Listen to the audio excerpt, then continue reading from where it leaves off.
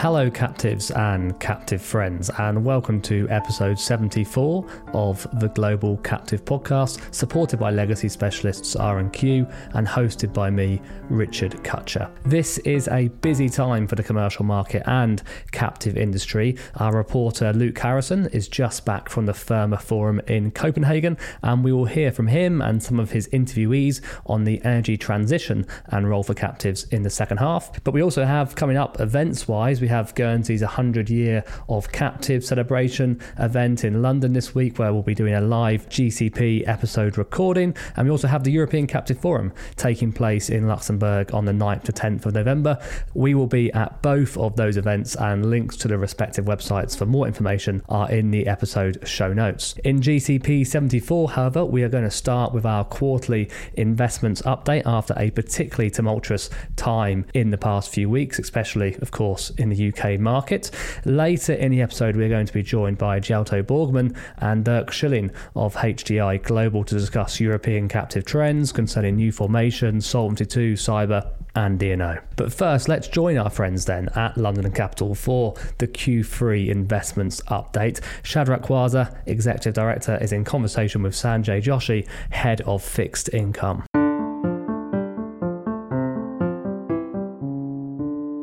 It's been a tumultuous few weeks or really months for global markets. And, I'm sure our listeners will want to hear a lot of our views on markets. So I thought a good place to start would be possibly, could you give us a quick summary of your views on the macroeconomic condition at the moment and anything that particularly stands out to you? Pleasure, Shadrach, and good to be joining you again on this. You say tumultuous. I mean, I've been around long enough, so there's been more tumultuous periods in my history in managing money, particularly 2008 and 2009, when it seemed like we may not survive given what was going on in the banking system. But putting that to one side, I think one must remember this is about interest rate policy being reset to reflect the underlying economic fundamentals, which we came into this year was a very strong economy and expectations of inflation moving significantly higher.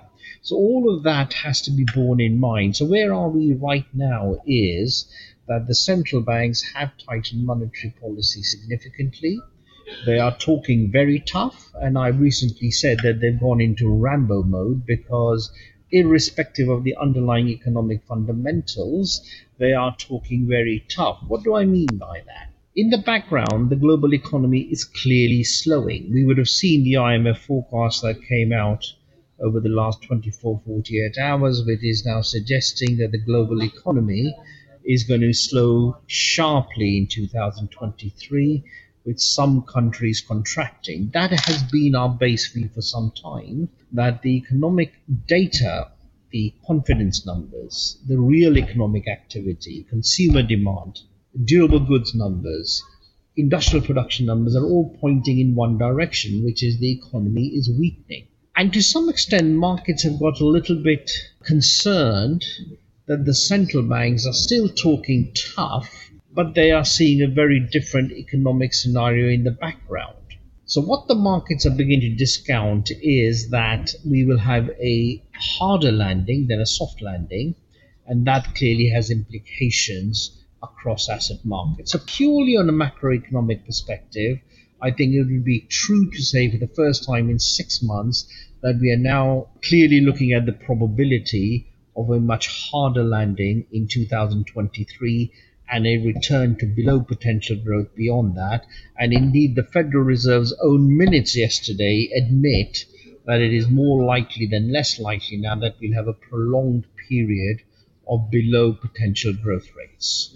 Thanks, Sanjay. And just for the sake of our listeners, what would you describe as a hard landing? A hard landing traditionally would be where you get more than just 2 quarters of GDP declining. So you will get a full year of negative GDP. The probability as defined by the bond yield curves is that in the US, with 30-year yields being significantly below 2-year yields, that the probability of a harder landing is now close to 30 to 40%, having been closer to 10% earlier this year. In the UK, it's moved a lot further because of all the uncertainty we've had over the last 2 to 3 weeks. So hard landing is a quite significant economic contraction compared to a soft landing, which is you could get 1 or 2 quarters of GDP declining, but then you revert to positive growth. So one of the points you've mentioned is inflation. Would be interested to hear your thoughts on inflation in general and how close are central banks to tackling the underlying issues that are driving inflation. This is a critical point, and before I talk about central bank policy, what are we seeing? What are the central banks seeing in terms of inflation? We always look at what is driving inflation. Is it cost push or is it the demand side? Central banks, they can't do a great deal about the supply chain disruptions, but they can certainly control demand. But if you look at some of the key inputs into inflation, and I think it's quite good to look at the US because we have a lot of economic data there. Let's start off with money supply, M2. M2 was rising very rapidly earlier this year. It has now gone back into more normal range and is suggesting it's actually going to fall further. So that's a good positive tick sign. Secondly, you look at supply chain pressures. The New York Fed publishes every month what is going on with supply chains, and we're seeing a rapid normalization there. In September, the supply chain index fell to 1, just above 1, and it's been falling for 5 months, and it is returning to normality. We look at oil prices, natural gas prices, agriculture prices, industrial metal prices. All of these key inputs are also moving lower. In some cases, like natural gas prices, we are 40% below the peak level we had earlier this year. So all of that is also a good green tick. We then look at what is going on in terms of inflation expectations, and we can look at the consumer sentiment indices, and we can look at break-even levels, and all of those are moving towards normality. So they're all good green ticks in terms of inflation movements. The negative, and this has been the negative that has been sustained and is currently still there, is the labor market. The labor market is strong. Wage growth, nominal wage growth is still moving higher, and that is where the central banks are focused on. The problem with that is that the labor market is a lagging indicator. It responds very late to a weakening economic cycle. So it could well be that the central banks overreact to a lagging indicator. And I always say now increasingly is if you go back 12 months, back to 2021, the central banks were telling us, and most forecasts were also saying, is that inflation was fine, it would come down very rapidly, they didn't need to move, and therefore the central banks took a very gradual approach, a conservative approach, and no one wanted to raise interest rates. We're now 12 months forward, the economy is weakening, and the central bankers are telling us, no, we must keep going because inflation is very high.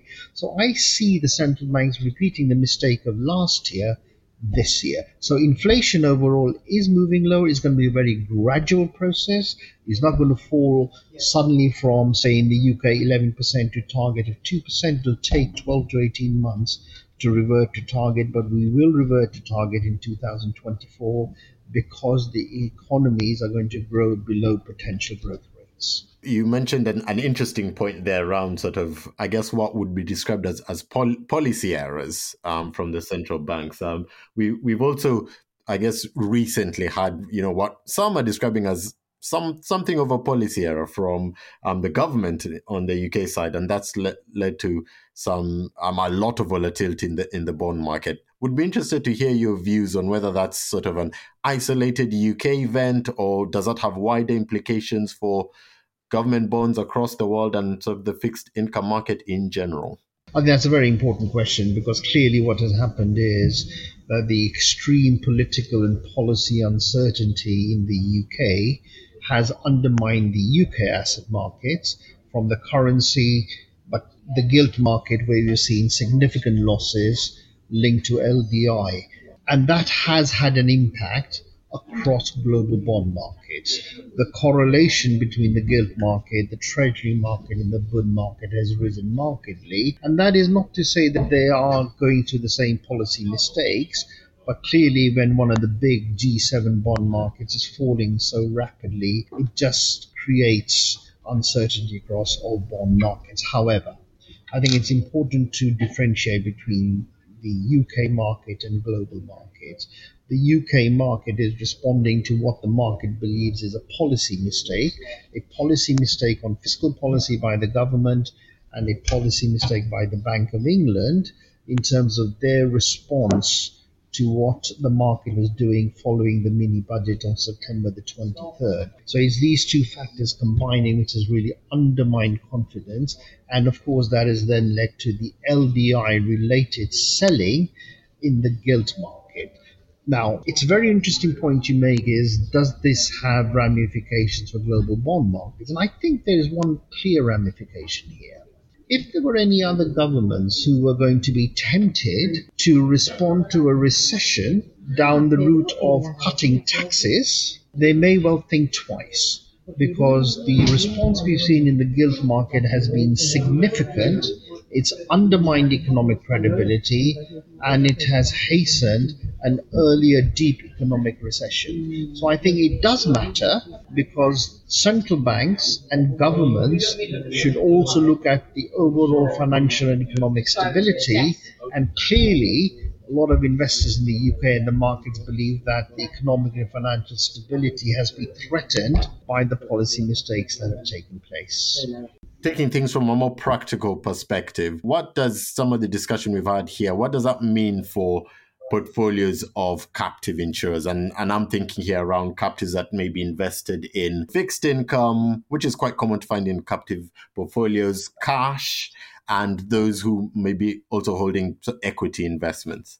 Clearly, the last few months would have seen quite negative performance numbers with large markdowns, but it's important to remember that for captives invested in government bonds, high-grade corporate bonds, large cap stocks and large cap financials, there are no credit concerns. These are mark-to-market losses.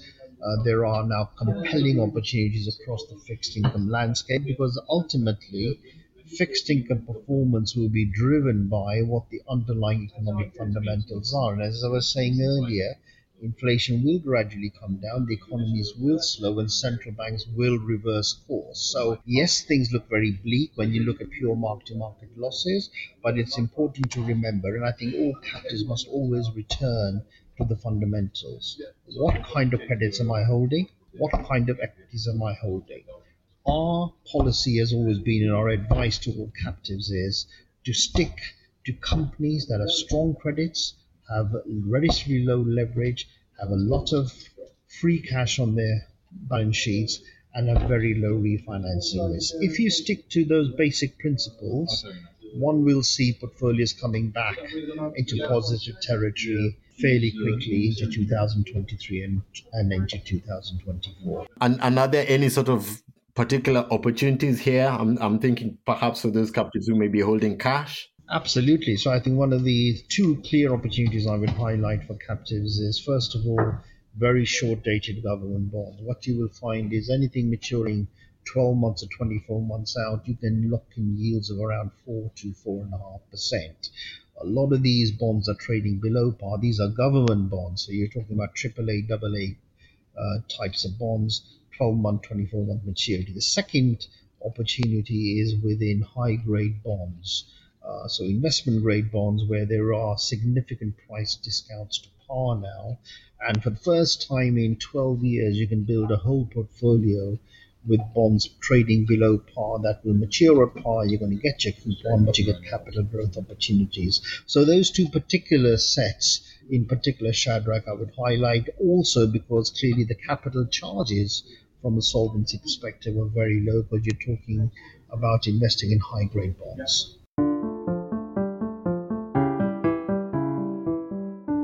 Well, thank you to Shadrach and Sanjay for a very useful explanation of what we have been seeing in the markets and some of the considerations, of course, for captives and their investment portfolios. Next up then, let's join Jelto Borgen and Dirk Schilling of HDI Global for their first appearance on the Global Captive podcast. Jelto and Dirk are experienced captive professionals and have great visibility and insight into the European captive market. And in this conversation, they're going to go on to discuss Solvency II, the changing mindset of a risk manager once they have a captive, and what they're seeing regarding cyber and D&O in captives.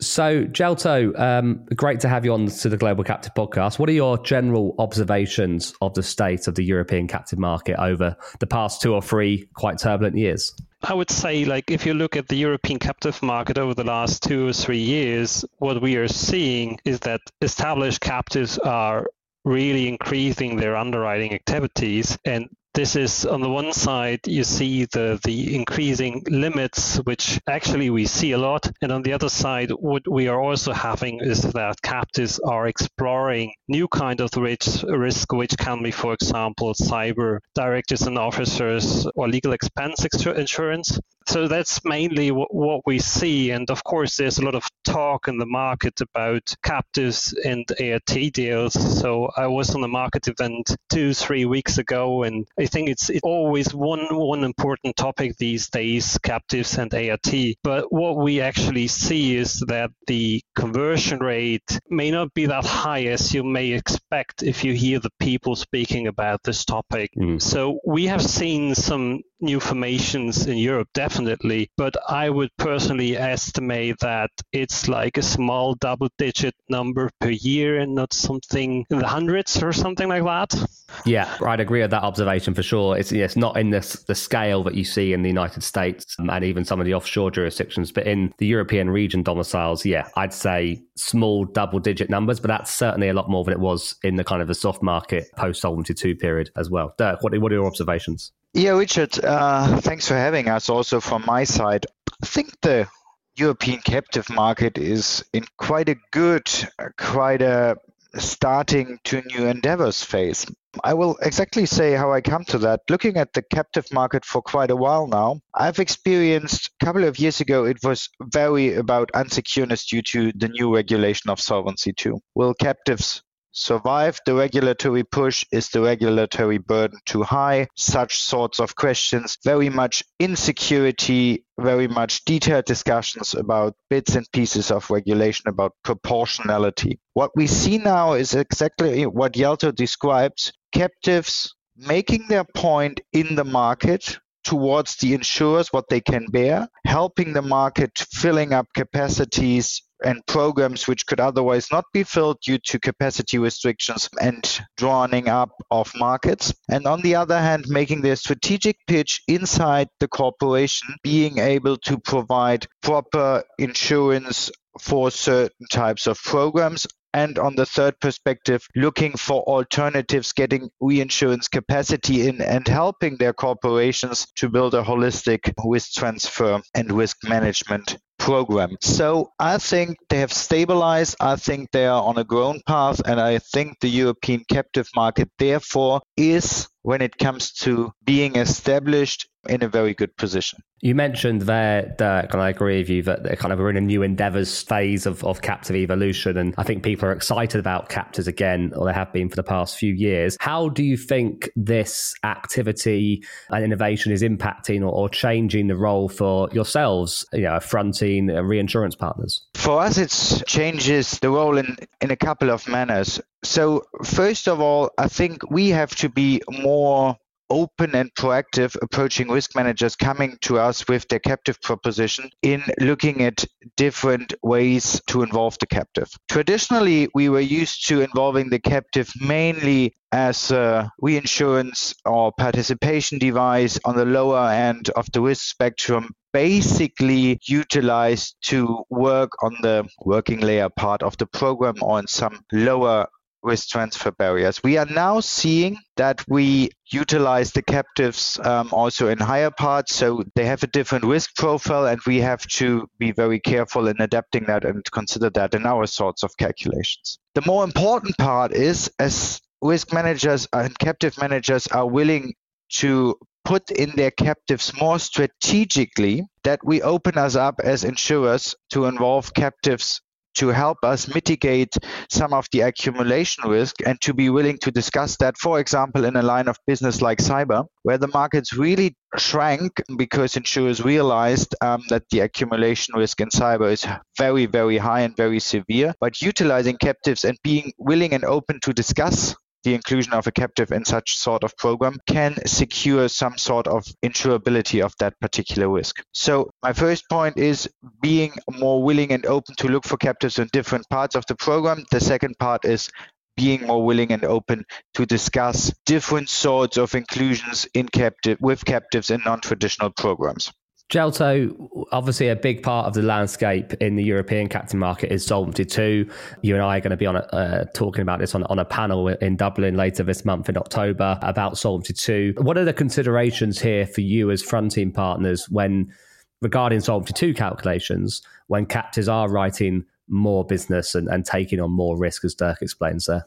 There might be exceptions, but usually what you have, if you're underwriting more risk, more capital is required. And that's something where usually regulators and fronters agree, right? This is not very often the case, but in this regard, it's the usual case, more business, more capital required because you have more risk. The thing is that Solvency II is just an approximation. And sometimes the approximation of the capital required under Solvency II, from my perspective at least, is not very good. Because what you're doing there, it's a simple factor model. So I don't want to bore you with the details of Solvency II, but to be honest, if you're writing an industrial line of business and you're using data which is resulting from private insurance business, you're multiplying the premium you're getting in with the factor, and then you get your risk capital. It doesn't fit, right? And that's what we sometimes have, and where sometimes our discussions are coming from, because we see a lot of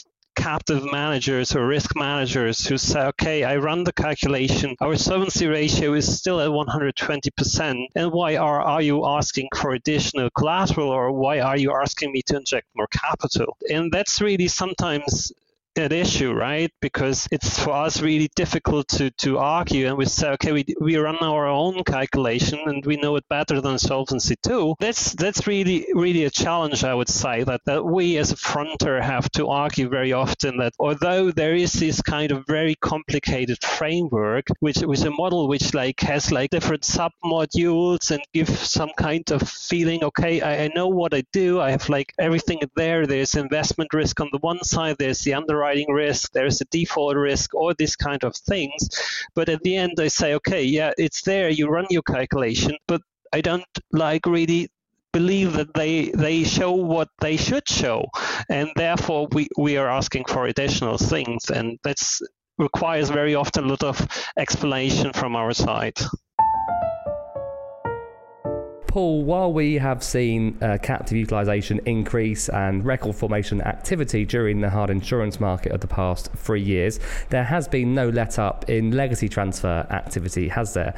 Why do you think that is? Well, as captive owners reevaluate their risk financing strategies and review their captive portfolio, one output can be to look at selling or transferring legacy business in order to free up capital that they can then use to support new programs or provide extra capacity for lines of insurance proving particularly problematic to place elsewhere. If that is an avenue captive owners wish to pursue, Paul, how can R&Q support them in the execution? Well, Richard, there are all manners of execution, from novation and loss portfolio transfer, which is effectively reinsurance, to a complete business transfer or a full sale of the captive. R&Q has a proven track record over the last 13 years in all of these strategies, over 70 captive transactions across 36 regulatory jurisdictions. We're experienced in working with captive owners, managers, TPAs and fronting partners to ensure the right solution is found for all parties whilst protecting the reputation of the captive owner for the life of the liabilities. Thank you, Paul. Well, if you want more information on R&Q, then visit their Friend of the Podcast page on the globalcaptivepodcast.com website or follow the links in the episode show notes. Dirk, you mentioned, we discussed at the start about kind of the increase in activity in Europe and increase in new captive formations. Are you seeing any obvious observations of a change in profile or attitude in these new generation of captives? when we speak about profile, we haven't really seen too much of changes. So the new captive really take the old captives, the established captives in the German market as their blueprint. They form on the experiences they have made and start basically on the same page. This comes also to this sort of behavior when it comes to risk profiles. So we haven't seen that much distinction between old captives, traditionally captives which have been formed during the last cycles, and new captives which are due today. With regard to behavior, there is always a certain degree of pushing, of wanting to have the captive established, where we can only say it takes the time it takes to establish a whole insurance entity within industrial company. And we always advise our clients to be realistic about the time it takes to form a captive. We have seen some monoline captives to tackle problems in a particular line, but that were a rare exception. And we have seen, but also here, as Hjalte mentioned earlier with regard to ART and retention rates, there was a lot of talking about the concept of cell captives, but again, there was a lot of talk and nothing picked up so far, at least in Germany. Yeah, I think it's probably a fair observation that this new generation of captives in Europe do look somewhat similar to traditional captives in a way that I think isn't the case so much in the United States. I mean, in the United States, there's emergence of all different kinds of economies. Obviously, the crypto market, legalized cannabis businesses are setting up captives, and then obviously the kind of the big tech companies have obviously been setting up captives. And it just hasn't, from my observation, there isn't that same kind of new sector emergence in the same way in Europe as there is on the other side of the pond. Hjalte? Yeah, I completely agree, Richard, because I think the regulatory framework which we have in Europe forces captives into this very classical traditional thinking. And it would be very challenging to establish these kind of lines of business, which we see currently in the US and which we have seen also in the past in the US in the Solvency II frameworks. Therefore, completely agreed. And regarding what Dirk mentioned regarding the PCC concept, I have seen some PCCs being established in Malta by some European companies, but what I have to say is that when it comes to German companies, my perception is that they are very conservative when it comes about like sharing assets with somebody else. So they want to have the full control, and therefore, from my personal feeling, the German market is very hesitant opting in the direction of cell facilities. The German system is very much in securing the assets within a company, and it very much in favor of the debtors. It is, and it always was. That's why it inherits a certain degree of conservatism, not only when it comes to captive insurance, but also when it comes to leverage ratios and the whole setup of industrial entities. And so maybe that's explainable from that side. Yeah, interesting. One of my pet projects for many years has been kind of constantly asking the question as to why Luxembourg hasn't come up with protected cell legislation to kind of offer a different EU option than Malta. And maybe you're right that German companies still wouldn't embrace the concept because of that lack of confidence in the segregation of assets and liabilities. But I still think that Luxembourg having PCC legislation would be a great addition and attribute to the EU captive landscape, and just offer another option and competition for Malta on that front. So we talked about new captives and the profiles of those.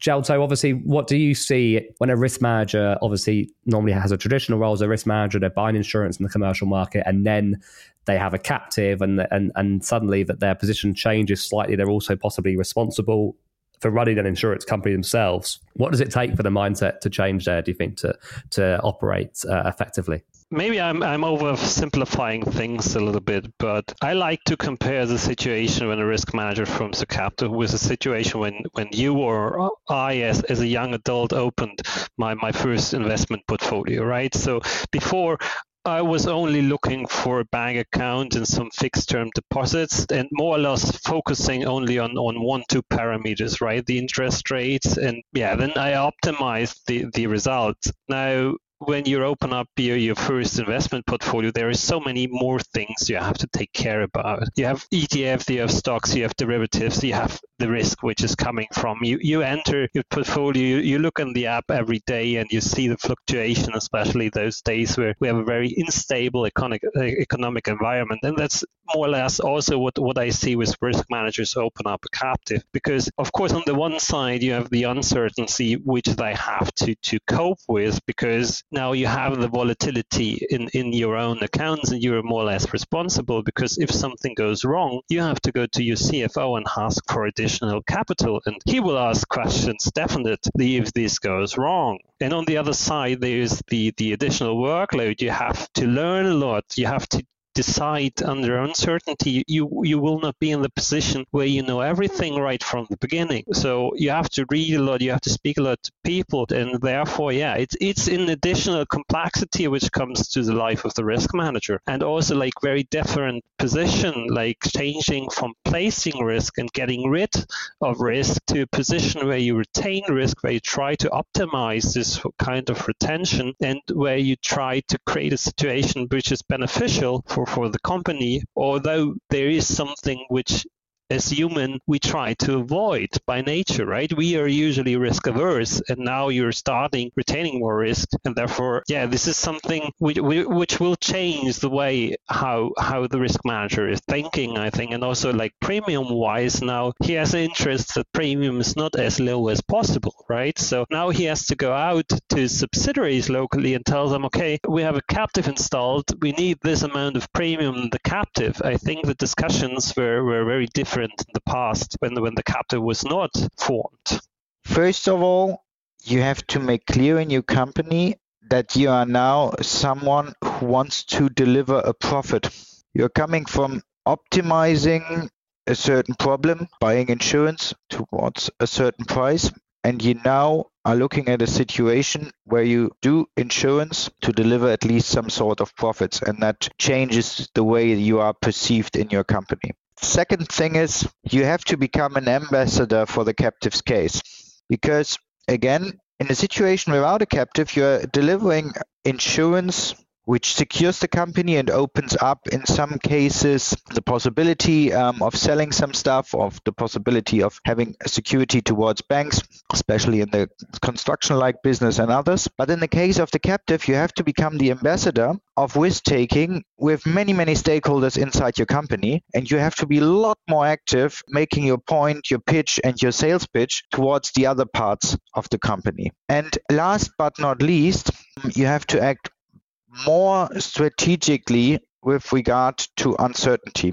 because you never know what happens. You know your risk profile, you know that from the perspective of being a risk transferer, but being a risk taker, you don't know the structural breaks. You have to be very careful when it comes to mergers and acquisitions, and you have to understand a lot better the whole infrastructure, the whole environment within your company. So the three things which change and which changes your behavior entirely is a lot more holistic perspective. And what I just said, you're making a profit now, you have to be a salesperson or ambassador for the captive's case inside the whole company. And last but not least, you have to act more strategically when it comes to risk taking. And that is some sort of different profile than to traditional risk managers without a captive. So one of the, talking about the risk manager, two of the kind of topics which have been definitely problematic and challenging for risk managers in the past few years have been cyber and D&O, and they've dominated discussions a lot regarding captives, and they divide opinion in terms of how and if they should be insured through captives. Dirk, how much activity are you seeing from captives regarding cyber, and what kind of questions are you getting from clients on this topic? We have seen the first captives participating in the cyber program and trying to utilize the captives basically to get additional capacity in from the captive and from the reinsurance market. We have started the discussion recently. Yelto and I pushed that opinion to the broader market, and we also discussed that recently on a conference, whether it makes sense to utilize the captives to slice out some sort of the cyber risk to make primary insurers offer higher capacity with regard to the risk it can substantially diversify and bear. There at least the discussion starts to open up, and we are incredibly curious to follow how this discussion will go and whether we will see such sort of transactions in reality, where the captives slices out some piece of the risk to open up the capacity for the more cyber diversifiable risk. So there are first programs where captives are participating in the cyber risk and trying to bring up more capacity into the company. And we hope we will follow up with the discussions if a captive really can be the door opener towards more structured cyber insurance programs for large corps. And Jelto, on the D&O side, have clients, maybe specifically in Germany, been asking you about adding this to the captive and how you can support? Is it allowed for captives to write D&O through their captive if they're a German company? So, Richard, when we are speaking about the difficulties around D&O, I would focus on the Side A coverage, right? Because Side B and Side C, it's not so difficult, but the problem is the Side E. And maybe to say a little bit about my perception in at least in Germany, what we had a number of inquiries last year. From my personal feeling, the market is not softening, prices are not really going down, but what we see that there is some new capacity in the market. So the requests we receive regarding D&O has peaked in 2021 and is now slowing down a little bit. But still, for me, it's a very interesting question if a captive can write D&O business. And it's like not just about the legal perspective. When I look into the problem, I would just not just focus on the legal perspective, but I also would look into different angles, because you also have on the one side, of course, the conflict of interest, which is always there, even if it's allowed to write it on a legal basis. And then on the other side, what you have from a fronting perspective, which you also have to look into, is the default risk. And first, let us look into the conflict of interest. So what you basically have is if you have a situation where your companies use your old directors, do you really want to be liable for that in the captive, right? So if you decide to go into this direction, think about this problem you will be facing in this instance, and if at the end you want, as a captive manager, want to pay this loss at the end. And the second question basically you raised is the question if it's legally possible to do it in Germany. From my perspective, there are arguments for and against it, and there are many articles which were published during the last years. And to be honest, there is no definite answer. There's no yes and no, how you always have it with legal opinion and with legal articles. So there's very rare that you get a yes or no at the end, and it's not legally tested. But from my feeling, there are good arguments why in some cases it could be allowed under German legislation to write D&O business, also Side A coverage in Germany, but this doesn't circumvent the problem with the conflict of interest. And on the other side, what we of course have in Europe is that most of the captives just have a reinsurance license. So if they decide to write or to fill capacities in the D&O program, they are still facing the problem how they get the business into the captive. And therefore, they would require a fronter. And there, the third problem I mentioned, which is the default risk, kicks in. Because D&O business and the default risk of the parent of the captive are somehow correlated, right? Because when are most companies using their D&O Side A coverage? It's when the parent gets into problems, if we see some kind of bankruptcy, some insolvency. And the problem is that, that's what fronters want to avoid, right? They always think, okay, we have the captive as a standalone entity, but if something goes wrong, there will be a capital injection from the parent. And in this case, this is okay, I guess if we are looking into some kind of insolvency, if a company gets where the financials are getting worse, there is always the risk that capital is extracted from the captive, and at the end, the fronter can't get the money from the captive, because also when you look at D&O claims, they need tremendous amount of time to run off. You usually have this kind of lawsuits, and then this needs 10 years, and this is really a nightmare for the fronting company, and therefore therefore fronting companies are very, very hesitant to look into this fronting arrangement. To finally sum it up, from the legal perspective, it might be allowed in Germany. There is no clarity on that, and I guess there will not be any clarity as long as it's not in front of some court decisions. When it comes to the conflict of interest, you have to be very prepared and you have to communicate it very well in the organization and think it through if you really want to do that. And the last problem, there are only a limited number of fronting companies I know of who would look into that. Most companies would say clear no to do that.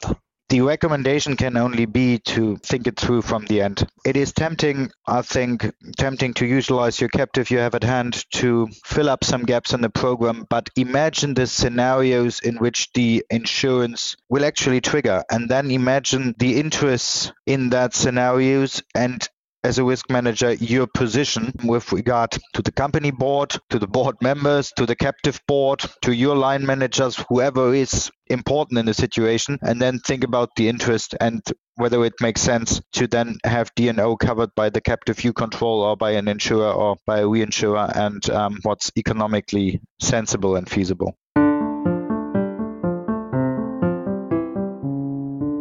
So thank you to Jelto and Dirk at HDI Global. Really good to have those two on the pod for the first time. And let's stay with the European theme, because I'm delighted to say I'm joined again by Luke Harrison, our senior reporter, who was at the Firma Forum in Copenhagen last week, meeting with captive owners, risk managers, service providers. Luke, what did you make of the Danish capital? Yeah, it was great. I mean, it was lovely to kind of meet a lot of people from the Nordic region, which is an area of the world I've not been to before.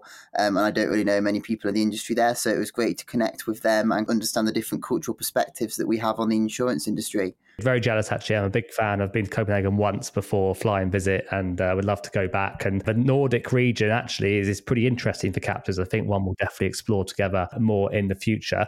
Kind of in the lead up to the Firma Forum, quite a lot of noise was made about their white paper, which was published in September, titled Ensuring the Transition, which called on the reinsurance industry to do more to support clients in their quest to become carbon neutral and kind of make that transition. And that was actually one of the key themes and topics of the conference, wasn't it? Yeah, it was probably the hottest topic at the conference this year. You know, there's a lot of discussion about the role that the insurance industry can play in the green transition, you know, whether on the sort of the commercial side, but also on the captive side. But I do think it's important to mention that, you know, it wasn't the only topic there this year. There was a lot of discussion about growing geopolitical risk across the globe and sort of the role that the insurance industry can help in that as well. Let's hear then from some of the people that you spoke to at the forum. Who are we going to hear from first? So I believe we're going to speak to Dr. Ulrik Adam Heidt, which is head of business risk at Vattenfall, and which is an energy company, and he's also a member of the sustainability committee at Firma. But first we're going to hear from Simon Griemer, who is a board member of Firma.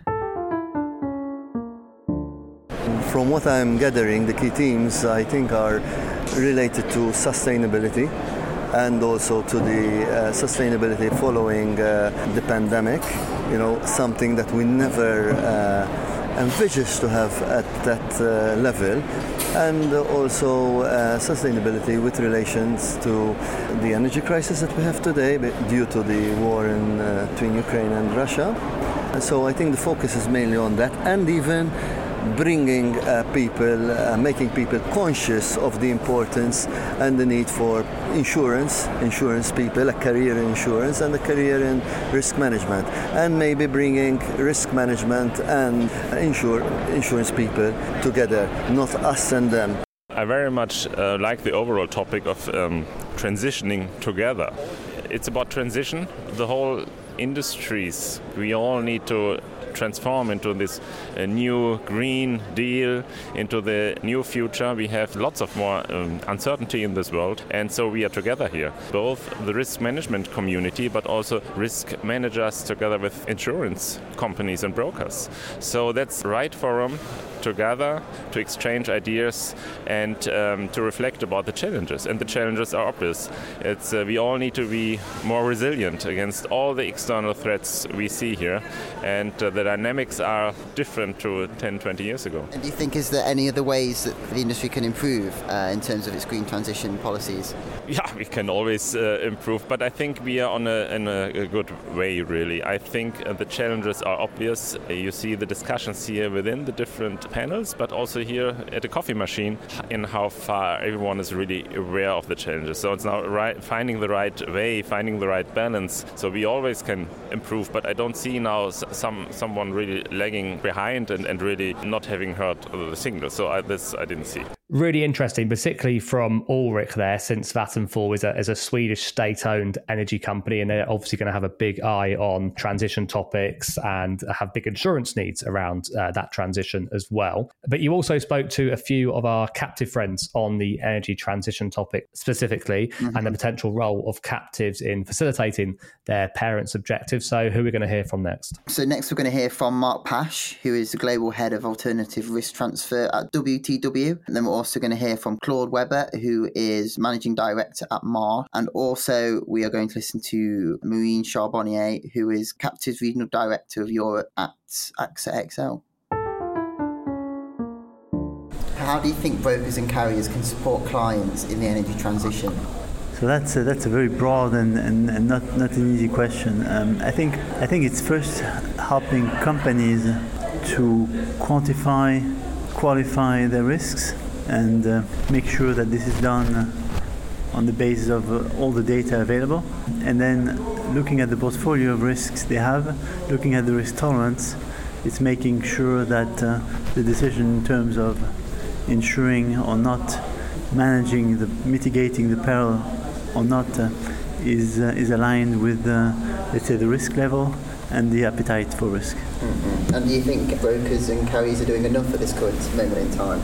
We at the WTW grew a very large team looking at these perils and the ways to mitigate them. So I think the effort is there on the consulting side in general. Is it possible to do more? Probably yes. It's probably key to get further down to let's say the task force for the TSFD and be creative in the sense to put on its feet new ways, new actions to reduce dioxide of carbon, but also to reduce the exposure to some of the weather perils. Captives are known for plugging gaps in the market where there might be lack of capacity, and some people have said, in certain areas of the energy transition there are gaps. What kind of role do you think captives can play in this kind of drive for a greener economy, greener energy? Number one, it's about being conscious on the risks and giving the right measure of those risks, because when you put a risk from the corporate side into the captive, it's left pocket, right pocket. At the group level, it stays basically the same. So in order to have an impact on the level of the risk which is remaining, you need to sell the risk out of the captive if you channel it through a captive. But at the end, if there's no capacity directly behind the corporate, why should there be more capacity behind the captive? Now there's a second thing here which I think is much more important, is by channeling the risk into the captive, number one, you're helping the divisions mitigate their risk at group level, and so you might help some divisions which have low capital survive some losses.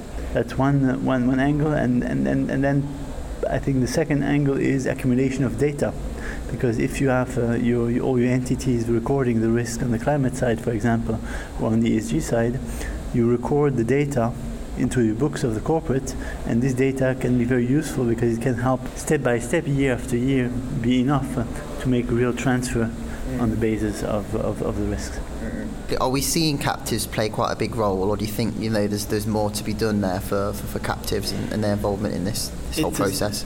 It's a start rather than something which is very established. It's a start, but it's an education part for the captive owners to do it, and it could be done more. Yes, what we're seeing also here is maybe the role which parametric solutions could play into externalizing some of the risk which is stored in the captive outside of groups, and then finding the right investor or the right reinsurer or reinsure capacity to channel the risk out for real. So obviously one of the big themes this year at Firma is the kind of transition to green energy and the insurance industry's role in doing that. But what role specifically do you think captives can play in that transition? Yes, whenever you look at the energy sector, so there is quite a bit of criticism on what is going on. And there are a large number of companies that try to improve, to try to find solutions and to make the industry cleaner. But as always, whenever there's a transition, there is a period where you have some insurers that would already like to get out of all of this business, others are hesitating, others are charging higher premiums, etc. So during that transition period, I think captives can play a major role just to ensure that the risks are insured for the different operating entities and just to find a solution for this transition period. And so captive retention might help them to find the necessary capacity that they would need for the catastrophe risk, might keep the cost at a reasonable level, and so could certainly support this transition. And is it quite common? Are we seeing captives already playing a role in doing this? Yes, there are a number of oil companies or energy companies in general that use their captives for actually closing gaps that they might have, taking higher retentions just to allow actually the risk to be covered. And so the captives are clearly part of their strategy to overcome that period. As I said, as partners, we have to understand each other and the way our clients want us to answer for the underwriting, in fact, on their strategy for the transition, because a captive can also support a lot the capacity needs and the specific needs the client has. But we have also to go deeper on what kind of transition they want to go deeper. Is it investment? Is it prevention? Is it so? Yes, we are aligned to work all together, especially the captive, understanding each other and with the underwriting also very involved in the transition. Great to hear from Mark, Claude and Marine there. Actually, Mark and Claude's first time on Global Captive Podcast, I think, and we'll have to be getting them on again, I'm sure. And it really is a topic of development that I expect we'll be talking about a lot more in the coming months and years as risk profiles change. Luke, great view in Copenhagen last week. You're in Guernsey as well. You've dropped in there. Where might listeners see you and us pop up next? Yep, so I think we're both going to be heading to Luxembourg in the middle of November for the European Captive Forum, if I'm correct. Yep. And then I will also be heading out to Cayman for the Cayman Captive Forum at the end of the month as well. Yeah, really, really busy time. Thank you to all of our guests on this week's Global Captive Podcast. Sanjay Joshi and Shadrach Kwanzaa at London Capital, Dirk Schilling and Jelto Borgman at HCI Global, and everyone that Luke had the pleasure to speak to at Firma. Take care, stay safe, and see you next time, Captives.